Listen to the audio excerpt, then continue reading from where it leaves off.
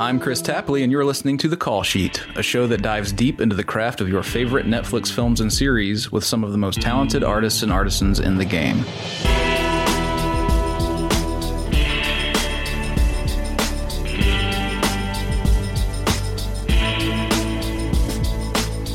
We're digging in on love and marriage this week with a celebrated filmmaker, so let's hear from him first. My name is Noah Baumbach, and my craft is filmmaking. Noah Baumbach is one of the most singular filmmaking talents working in the medium. Ever since his 1995 debut, Kicking and Screaming, his has been a sui generis blend of comedy, tragedy, pathos, and frankly, human insight. Few people write dimensional frailty the way Noah does, and that has led to deep and personal explorations over the years. His latest film, Meyerowitz Stories, is a new chapter in that ongoing journey and perhaps the most potent one yet. It tells the story of a marriage through the lens of divorce, and yes, it takes plenty from Noah's own experiences, but it's also rendered into a more universal space by the intense collaboration Noah had with his actors, Adam Driver, Scarlett Johansson, and Laura Dern among them. But cinematically, it's a little tricky. How do you find the right engaging visual language to tell a story that is essentially people and lawyers in offices talking through their domestic drama? So let's get into it.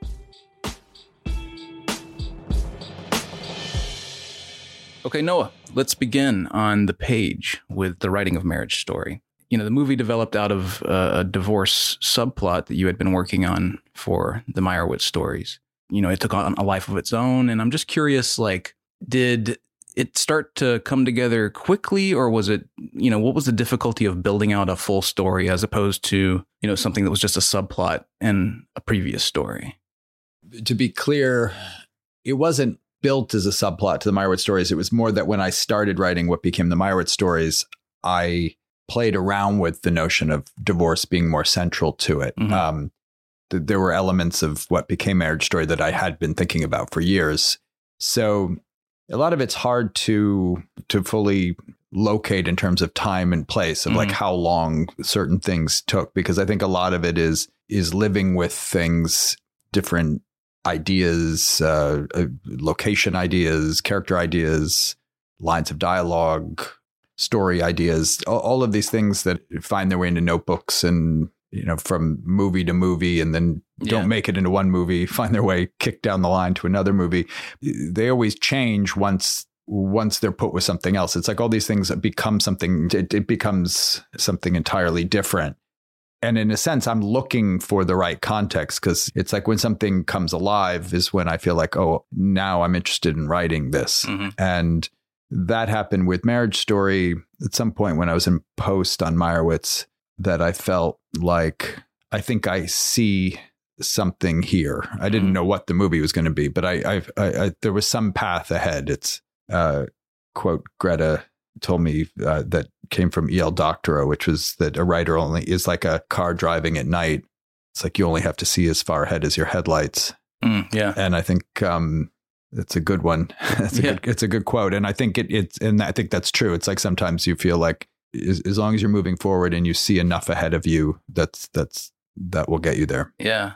Well, when you started crafting these characters on the page, it was something that I find when I'm watching the movie that's really interesting is that the sympathy feels finely calibrated. Just personally, I'm constantly vacillating, especially that first viewing, between the two in terms of allegiance, you know. I'm just wondering if that was something that you constantly had an eye on as you were writing? Or was that something that you were wanting to kind of finely tune, or did that just naturally develop because you're being very true to these characters separately anyway? I think it came fairly naturally, but I was also aware that the structure of the movie also relied on this even-handedness. I mean, and the story did, but it was something that was important to me going into it. There wasn't another version of this movie that was interesting to me to make. For the most part, it was following each character. And, you know, then it became about finding the moments of, you know, how much do we show? When do we cut to back? And that all came sort of in the shaping of it. But the sort of early stages, it was, as you say, being true to the characters and just trying to tell their two stories. I mean, in a sense, I thought of the first half of the movie almost like two different movies. There's the movie of the woman who leaves her husband and goes back to her hometown, or in this case, her hometown is Los Angeles, and reconnects with family, starts a new job. That it's I suppose, a certain genre of movie in that way. And almost like an Alice Doesn't Live Here anymore, in a sense. And then he returns into that movie, and then the movie shifts. And then I was thinking almost about, if it were his movie, it would be, the man who's caught off guard. His wife leaves. He's trying to be a good dad to his kid, trying to do many things at once, caught between two cities. So in a sense, I thought, well, they're both the heroes of these two different movies. Let's make that one movie. Yeah.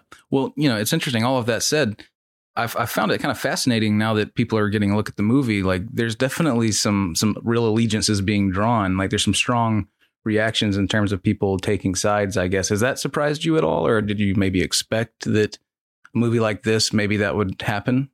Well, it doesn't surprise me, because it was something I was very aware of in the writing and in the making of it, is that it would be natural for the audience to take sides. And so that what we're doing in a semi-invisible way is encouraging it, when you watch the movie. I mean, by even sort of thinking about it, is like I was just saying, of these two different movies. If you were watching either of those movies separately, you would take the side of the person whose movie you're watching. It's natural. It's what audiences do. So by fusing them together in a way, naturally the audience is going to find themselves tacking back and forth. They're going to tack towards her, because we're more with her in the beginning, and then they're going to tack more towards him. So I do understand it, and it's something that I felt very aware of in both the writing and then the way we visualized it in the directing. So where we arrive in the movie is sort of at the place that wherever you've been in terms of allegiance, in some sense, doesn't matter, I think, because it's they're both worthy of our sympathy and empathy and allegiance. And in some sense, it's both natural and understandable why people take sides. But in real life, Jean Renoir said everybody has their reasons. And in the case of this movie, they're both doing their best. It's a little bit of a Rorschach, too, I think, in some sense. I mean, people bring what they bring to this movie. Which I knew, too. And I knew that would be a big part of it. And it's been very interesting to me and gratifying to me in traveling with the movie and talking to people, hearing people's stories, and people are very conscious of that, the fact that they're bringing their own lives to it. And I think that's part of the pleasure of the movie too, is that it's a kind of meeting place in a sense for the audience's own stories. Yeah, exactly.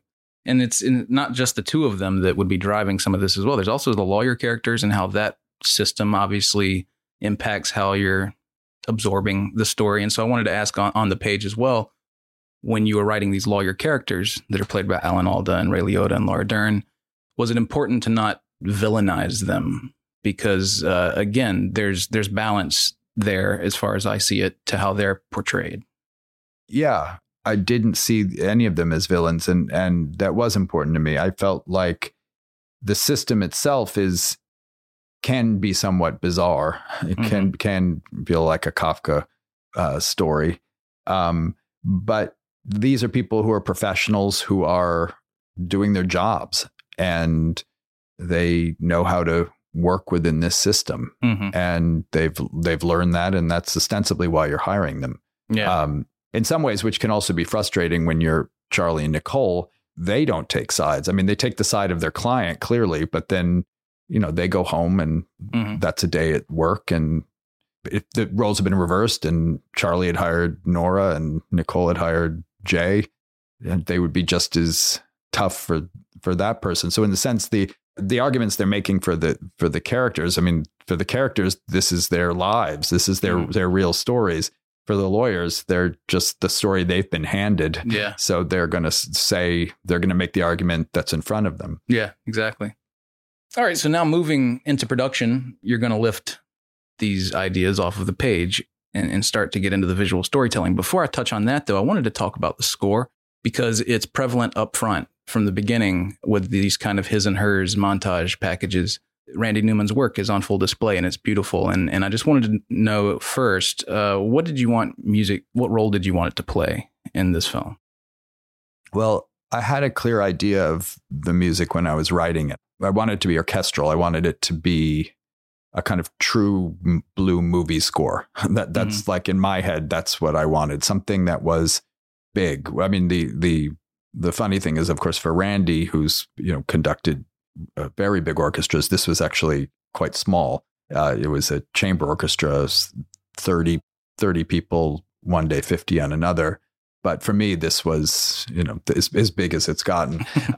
And I wanted it to be compassionate. I knew early on that in working on it, the characters were going to go through a journey that was going to be challenging, and there were going to be struggles and pain and feelings of hopelessness. But I also felt like, well, there's something essentially heroic about these two characters going through this. And I wanted in a way the music to honor that. Mm-hmm. While it never underscores scenes, it's not about playing the emotion that's already present in the movie. I wanted it to feel like a kind of response, from the movie itself, almost like it's unearthed. Mm-hmm. The scene unearths the music. And it's something Randy and I talked a lot about. And we talked about the composer, Georges Delerue, French composer, worked a lot with Truffaut and Godard, and whose scores I've actually used as well. In Francis Ha, I just outright used a kind of collage of his scores. I liked the sort of big romantic, joyful but melancholy, celebratory aspect of Delerue. And I felt that way a bit in Marriage Story. I wanted it to really take their struggles seriously, but compassionately. And Randy, when we work together, I talk kind of not unlike I'm talking right now, which is sort of more conceptual, emotional, character-wise. And he, will sit at the piano and start playing, and something in his mind and body turns it into a kind of musical response to that. Which I don't understand at all. I don't understand that brain. No, it can turn emotion into music. You know what I mean? It's such an amazing thing to know that he could sit down and just like hear you talking about it and just conjure something. It's like a wizard. Yeah, well, he is like a wizard.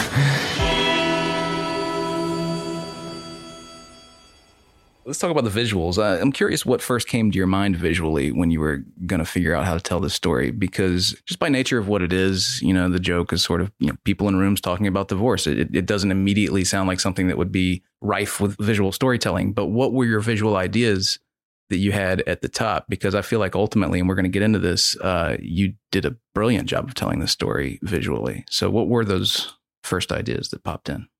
Well, I mean, the visuals were all very much responses to the storytelling. When I was writing the script, I was also aware of what are kind of visual concepts for the story I'm creating. So it kind of goes in a circle that way. But, knowing that the opening was going to begin with these sort of little moments of our lives, Robbie, Ryan, my DP, and I, we thought, well, we're going to start this way, and then we're going to go, as you were saying, into many scenes that by design are going to have to be in rooms and offices, in these somewhat sterile environments, lots of white walls.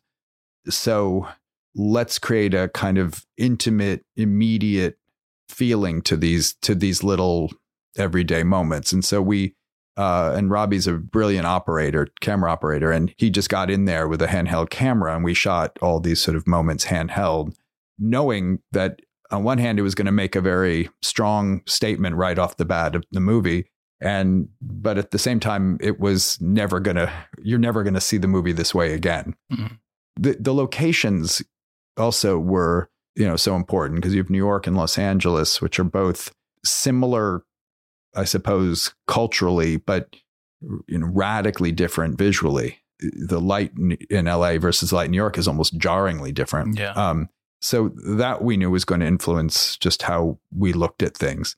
There was also this notion of performance that was sort of baked into the movie. Mm-hmm. Not only the fact that Charlie and Nicole come from performance, they're theater people, and Nicole's family is actors, but also the performance of the lawyers, that the lawyers, in a sense, were going to become sort of these sort of avatar actors for Charlie and Nicole. And Charlie and Nicole, in a sense, are going to, like, sometimes I thought of it almost like some kind of like, children's book where, like, these people sort of suck your voice, take your voice literally out of your body and put it into theirs or something like that. It was that So this is Noah Baumbach's Ready Player One. This is my Ready Player One. Yes, and if you drive backwards under the game, you can win. That is a good point, though, that they are stand-ins and avatars for them, and just that notion of the performative aspect of divorce and of just sort of love and marriage too, in a way. And that influenced the visuals because it influenced the locations we look for. I mean, if you look at many of the locations of the movie, there is a kind of performance element. There's almost a stage feeling to their apartment in New York has a proscenium. Sandra's kitchen has these sort of ins and outs and almost like an onstage and a backstage. Mm-hmm. Even the offices have, there's something kind of presentational, even with someone behind a desk and somebody in a chair. And we looked at Dr. Strangelove a bit for those sequences because of like the war room in that movie and the way you have, again, people at tables, and it's both absurd as it is in that movie, but also there's real menace. There's real threat. We often shot those scenes. You always see sort of the ceiling and which is funny because there's all this talk about the space in LA. And when you get to LA, you're basically in prison. No, you're basically inside. Yeah. And that's why the space you see there, there's a lot of those offices too have these like big windows with these sort of amazing landscapes that almost look like paintings. It's like the space is there. It feels like it's there. It's almost available, but it's not. It's some of those windows have like, the panes. It's like bars in a cell or something. It's true. Yeah. Jay Murata's office has that as well. Yeah. The office that Bert and Charlie are in, where the sidebar office has no windows. Yeah. And we thought of that almost like those it's a forced perspective. Yeah. You think you can, but actually the room narrows as you walk, and the way that was structured with the corner, we thought of it like that. Also, then the courtroom has no windows as well. And whenever they're having their back and forth in the courtroom, you're on them the whole time and the judge. And then suddenly there's a cut to an actual audience has been sitting there kind of watching this go down the whole time. And the way that reveal happens, it's like, oh, look, they've been essentially performing in front of these people this whole time. So it's further to that thematic motif. I think. Right. An audience. Well, yeah. I mean, you think if we go even back to the beginning, you have we're in the mediator's office, and then Nicole gets upset and she leaves abruptly, slams the door. The first cut is to an audience. Mm-hmm. And I always felt like, well, in a sense, the audience was as if the audience was watching the scene we just saw. Mm-hmm. But then, of course, we see that they're watching the play that she's in, and we introduce that concept. So, yeah, I was sort of setting the movie audience up for that kind of idea, and so that, of course, when you do it again in the courtroom, revealing that maybe subliminally, but you would have sort of those other scenes in your head. Yeah, for sure. And since we're talking about Robbie, let's talk about the portraiture on display here. You've shot in the 1:6:6 aspect ratio, which is unique. Well, not unique, but unusual, I guess. And talk about why that was the way you guys wanted to go and what you're playing up with that framing. I felt like, as you say, the portraiture was going to be very important because there is this sort of notion of internal and external. We've been talking about it with the sort of physical world and the sort of inside of these offices, seeing the space outside. It's also what is being said on the outside. What are you feeling on the inside? And knowing that many of these scenes were going to involve the lawyer speaking for these characters. But Robbie and I knew we were going to play a lot of it on Charlie and Nicole. So Charlie and Nicole are essentially are literally silent, but so much is being said on their behalves. Mm-hmm. And so, of course, we project and read so much into those faces, and Adam and Scarlett they reveal so much with, their expressions. Even the slightest expressions kind of say so much. And so the 1:6:6, when we were testing, I liked how it just narrows the frame a bit.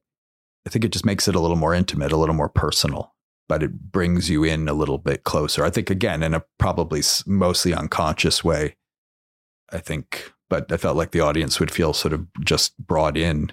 And you were on wider lenses a lot too, right? So is the camera closer to the actors than maybe? Yeah. So you're in their space a lot. We're in their space a lot. Yeah.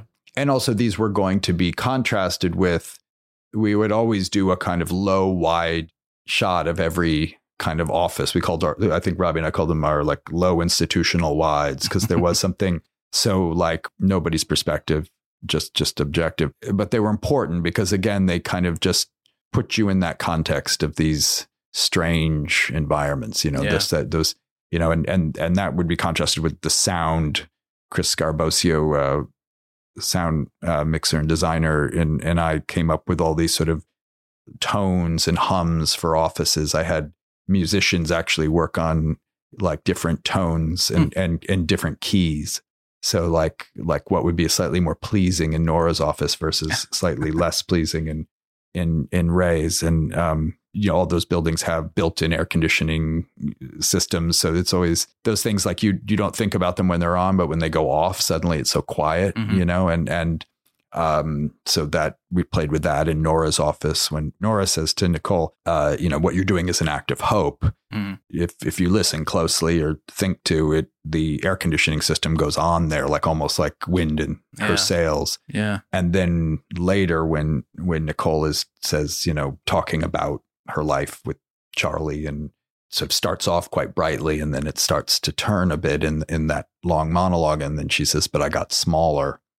The air conditioning shuts off and it is quieter. And at one point we'd even thought about putting music in there, but it was an example of where the sound design in a sense did the same thing. And I thought was more appropriate. Yeah. That's interesting. The blocking becomes a vital tool with a film like this as well, because you're largely locked down. You don't have the luxury of a lot of camera movement. You end up with a lot of these wonderful frames. I mean, first of all, just some of the bigger blocking is stuff like in the house with the quote rehearsal of how they're going to present the papers to Charlie and everything, and the ins and outs that you were talking about. But I'm also just thinking about some of these frames that you ended up with, like Charlie out of focus in the background when he's giving her notes at the beginning, quote unquote notes for her performance, and just how that visual language started to develop, how the boundaries of people in the frame, and how. I think we've talked about this before, but about there's a bit of a Bergman inspiration here, I think. But the way that spatial relationships in the frame. Just talk to me about all of that. Yeah, well, that was something, and it's related in a sense to this notion of the space, which is brought up. This sort of the notion of the space in Los Angeles, which is kind of partly a joke, but was something we thought a lot about in not just the space of in terms of like the landscape of Los Angeles or New York, but the space between people and people in a room. And we're always from the perspective of Charlie and Nicole throughout the whole movie, sometimes only with one of them, but and then we would move to the other. And then sometimes they're sharing it. In the sequence you're talking about, it was that thing, they're standing quite far apart, and she's again up on that sort of stage landing in their apartment in Brooklyn.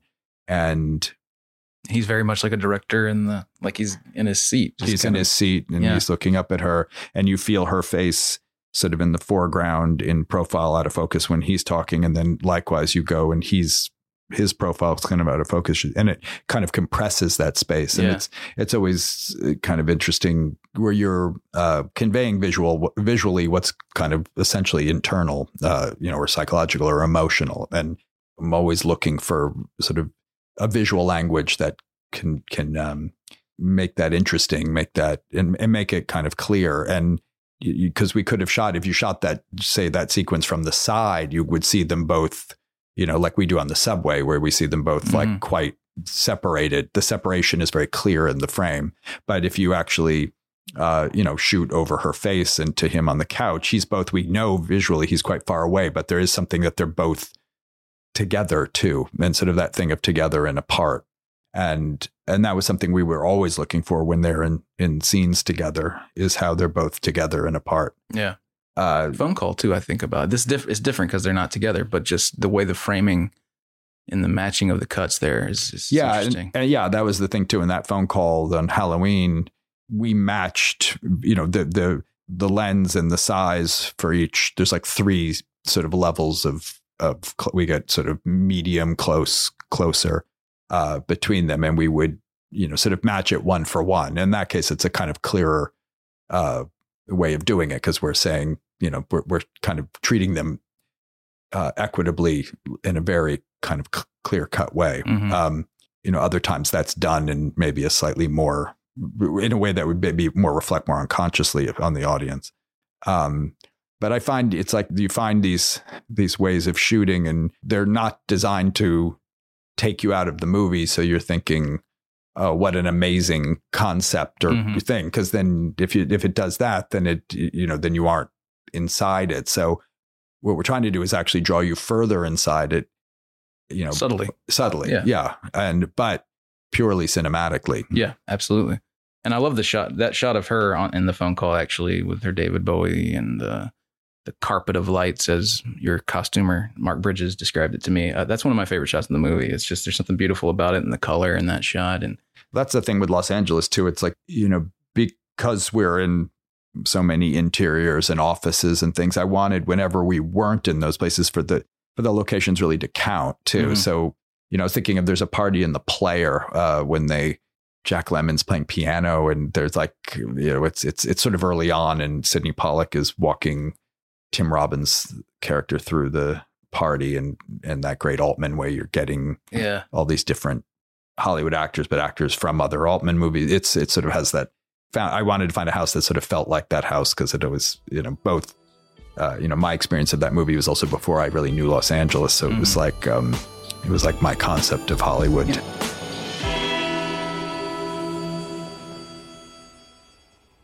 Let's talk about the post-production element here. Now you've shot your film and you're in the editing room.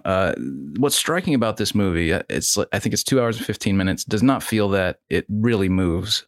I'm sure some of that is part of the pacing on the page, but just the fact that you never feel the length is really striking to me. And did you find that rhythm in the edit, or was that owed to what the work you put into the script? I mean, tell me about that.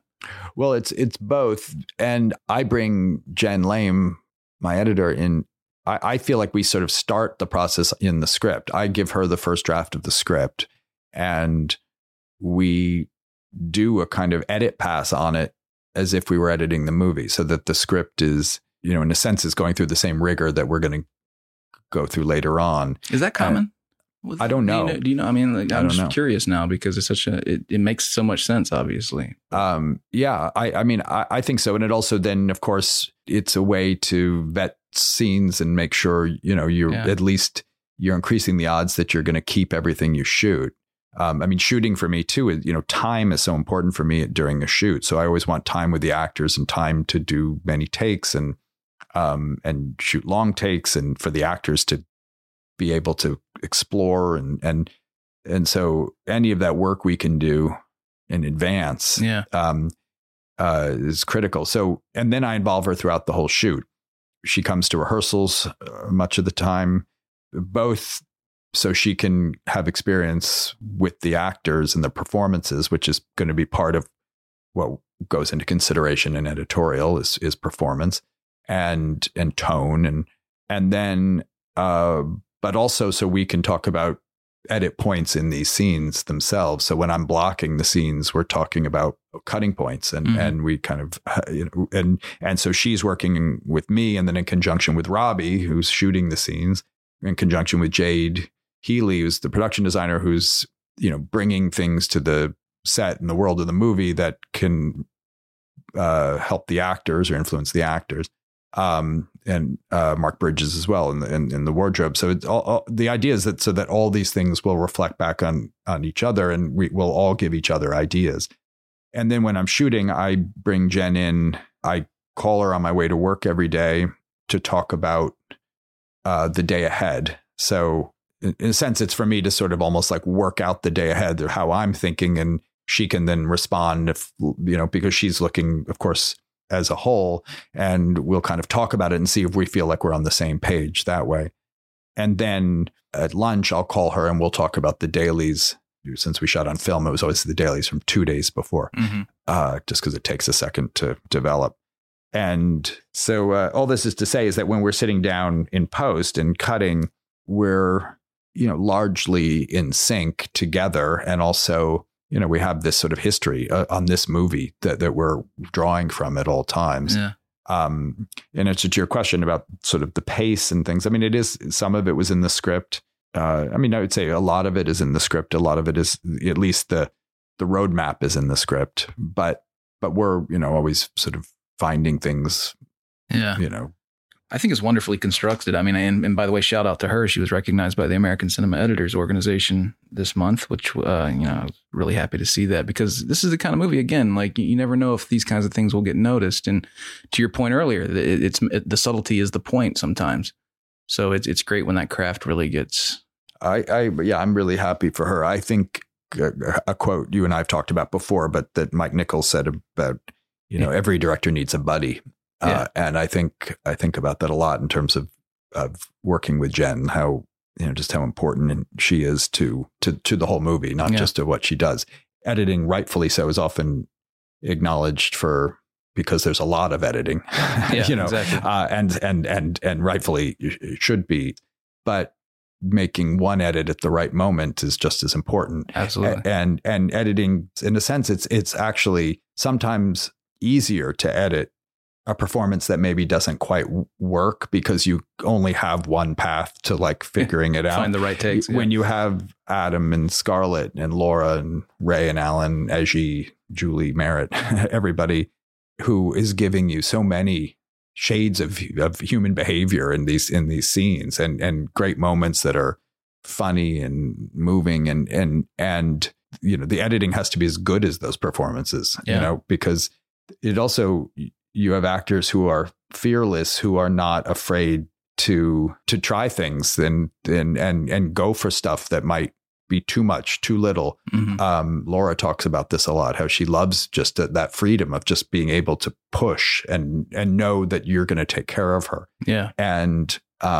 it's so important. And it's so important to have an editor who, is so sensitive to nuance and to not only performance in the moment, but how the calibration of performance over the course of a whole movie. Yeah. I mean, it's really, that's what I think the great ones do. For sure. Well, let's drill down on one scene in particular, and it's the big scene of the movie, I think, which is this big fight they have at the end.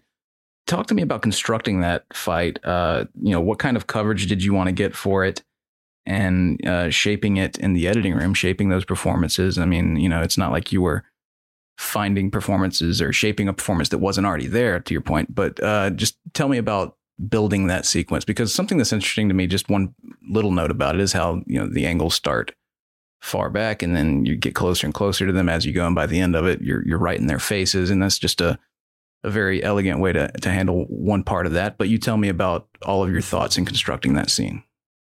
Yeah, well, it's a very good, example of what I was talking about in terms of the preparation for a scene like that, of the way we rehearse. We rehearsed first just Scarlett and Adam alone in a rehearsal space and just sitting in chairs, getting used to the language, the rhythms, just in some ways it's like, if you think of it as like a race or something, it's like walking the track before you run it or something, just to take a look at what it is and the length. After that, we will then start to move around and start to get sort of notions of blocking. And then I bring in the script supervisor so she can start, Renetta, who would take notes, and Robbie, so he could start to sort of look at it from his perspective. And then that then finds its way to the location once we had the location. And that location was actually more challenging to find than one would think, find a crappy apartment in Hollywood. But I could show you a few. Yeah. But because we wanted, again, sort of a sense of a sort of theatrical sense to the apartment, I wanted that kind of split. It almost has a kind of bifurcated set, stage set look to it. Or I also thought of it as split screen, the way the kitchen and the living room sort of, you can see both with this sort of wall between them, but it's open and closed at the same time. So then we rehearsed them in that space. And then by the time we were shooting, and we had 2 days to shoot it, it was, I think, 11 pages in the script. They have now the blocking kind of inside them. They have the lines. So, in a sense, it's like creating a kind of very, a real structure to it. I find in creating kind of structure, it then gives them freedom within those parameters. And they can just kind of exist and be there. But also what we've done throughout that is Jen and I then now have a sense of how we're going to cut the scene, and Robbie and I now know how we're going to shoot the scene. And well, first when they come in, it's sort of we're kind of moving with the characters, but in quite a wide, we stay in the same shot quite a bit, just as they're sort of in the room, seeing them in that space sort of. And as they sit down, we come in a little bit closer, but still accentuating this sort of wide. And that's another example of like thinking about the space between people. And when you do cut to the wide of them in those chairs in that room, and we didn't start with that. We sort of wait. We let them talk for a while and then we come out. I think I often like shooting, like if you're going to have a wide shot in a scene, revealing it later rather than in the beginning. Mm-hmm. I think it often has sort of a different emotional impact.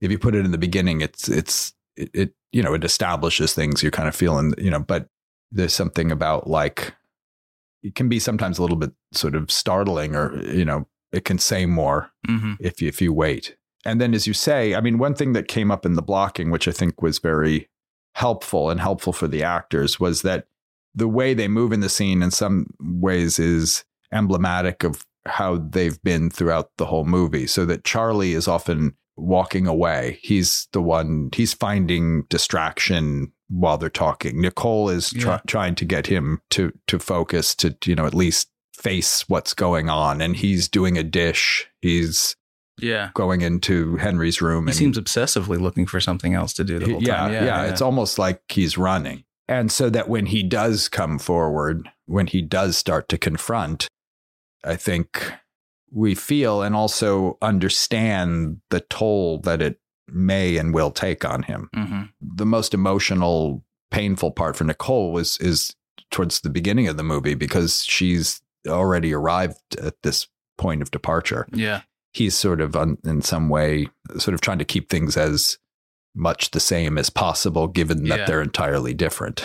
and she's open to true change, and needs true change, and wants true change. And I think that helped both the actors. When you can find physical movement and physical action in some ways connected to the emotional life of a scene, that's the goal. I mean, it obviously is the most helpful for them, but I actually think it's the most cinematic too. Yeah. Because we shot it over 2 days, we shot it in order essentially, although often, some shots we knew could work.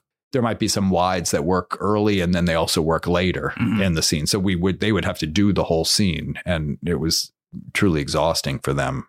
Likewise, on day 2, when we're focusing more towards the end of the scene, which is more emotional and intense and physical too for Adam, particularly because he's punching a wall. Yeah. They would still often have to start much earlier in the scene as a kind of runway to get to those points. So it was really, as I said, it was exhausting and exhaustive the way we did it, but incredibly gratifying for that reason. It was both the hardest thing I've ever had to shoot and also the most gratifying because of what was happening. Well, that comes through. And I think it's one of the most sort of electrifying scenes of the year. And I think the test of that, the weird modern test of that is, does it become a meme? And it's become a meme. So you've got staying power with this scene.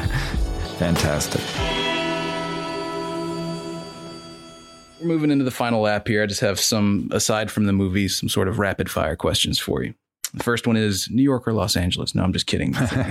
But as someone with kind of a clear preference there, I think, what's the best part of LA and what's the worst part of New York?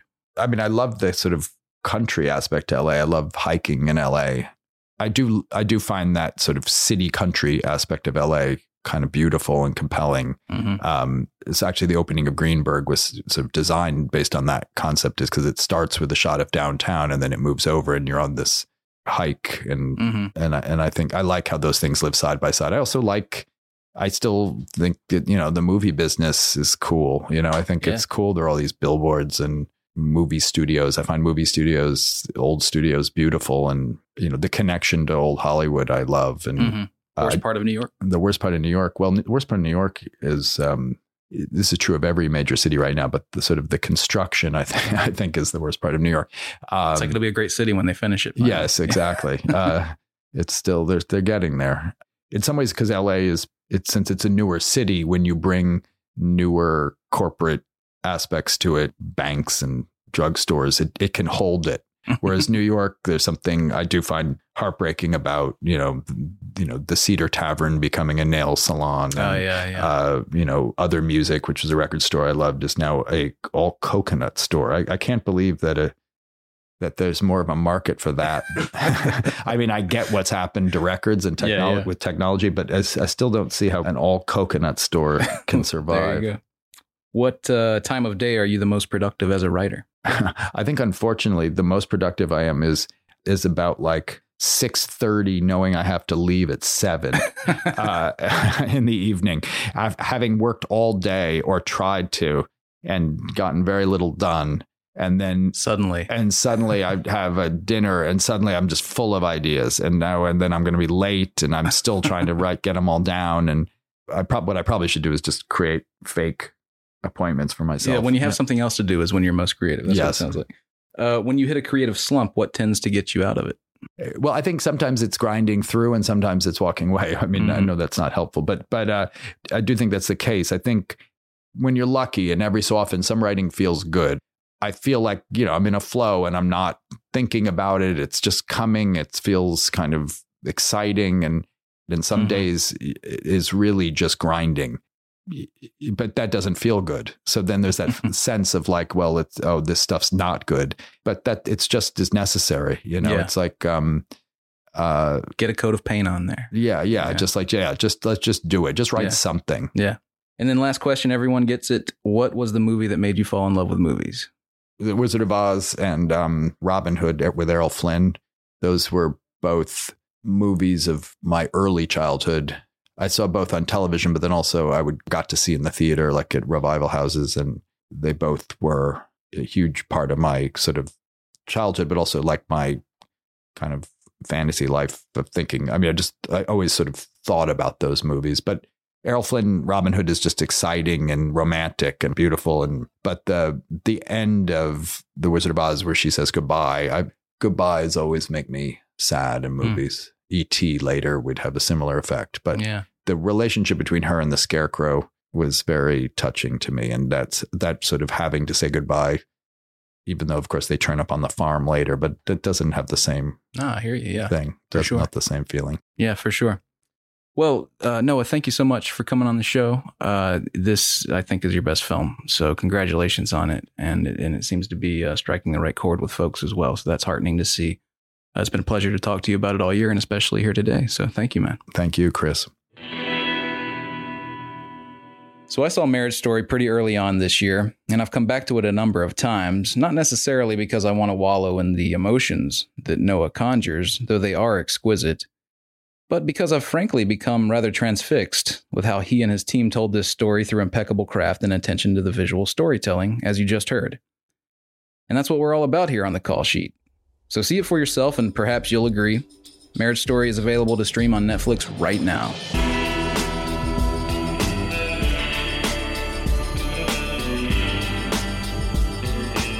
The Call Sheet is a Netflix podcast hosted by me, Chris Tapley. The show is produced by Noah Eberhardt and the team at Blue Duck Media. Stuart Park created all the original music in this episode. And a special thanks to the team at Netflix.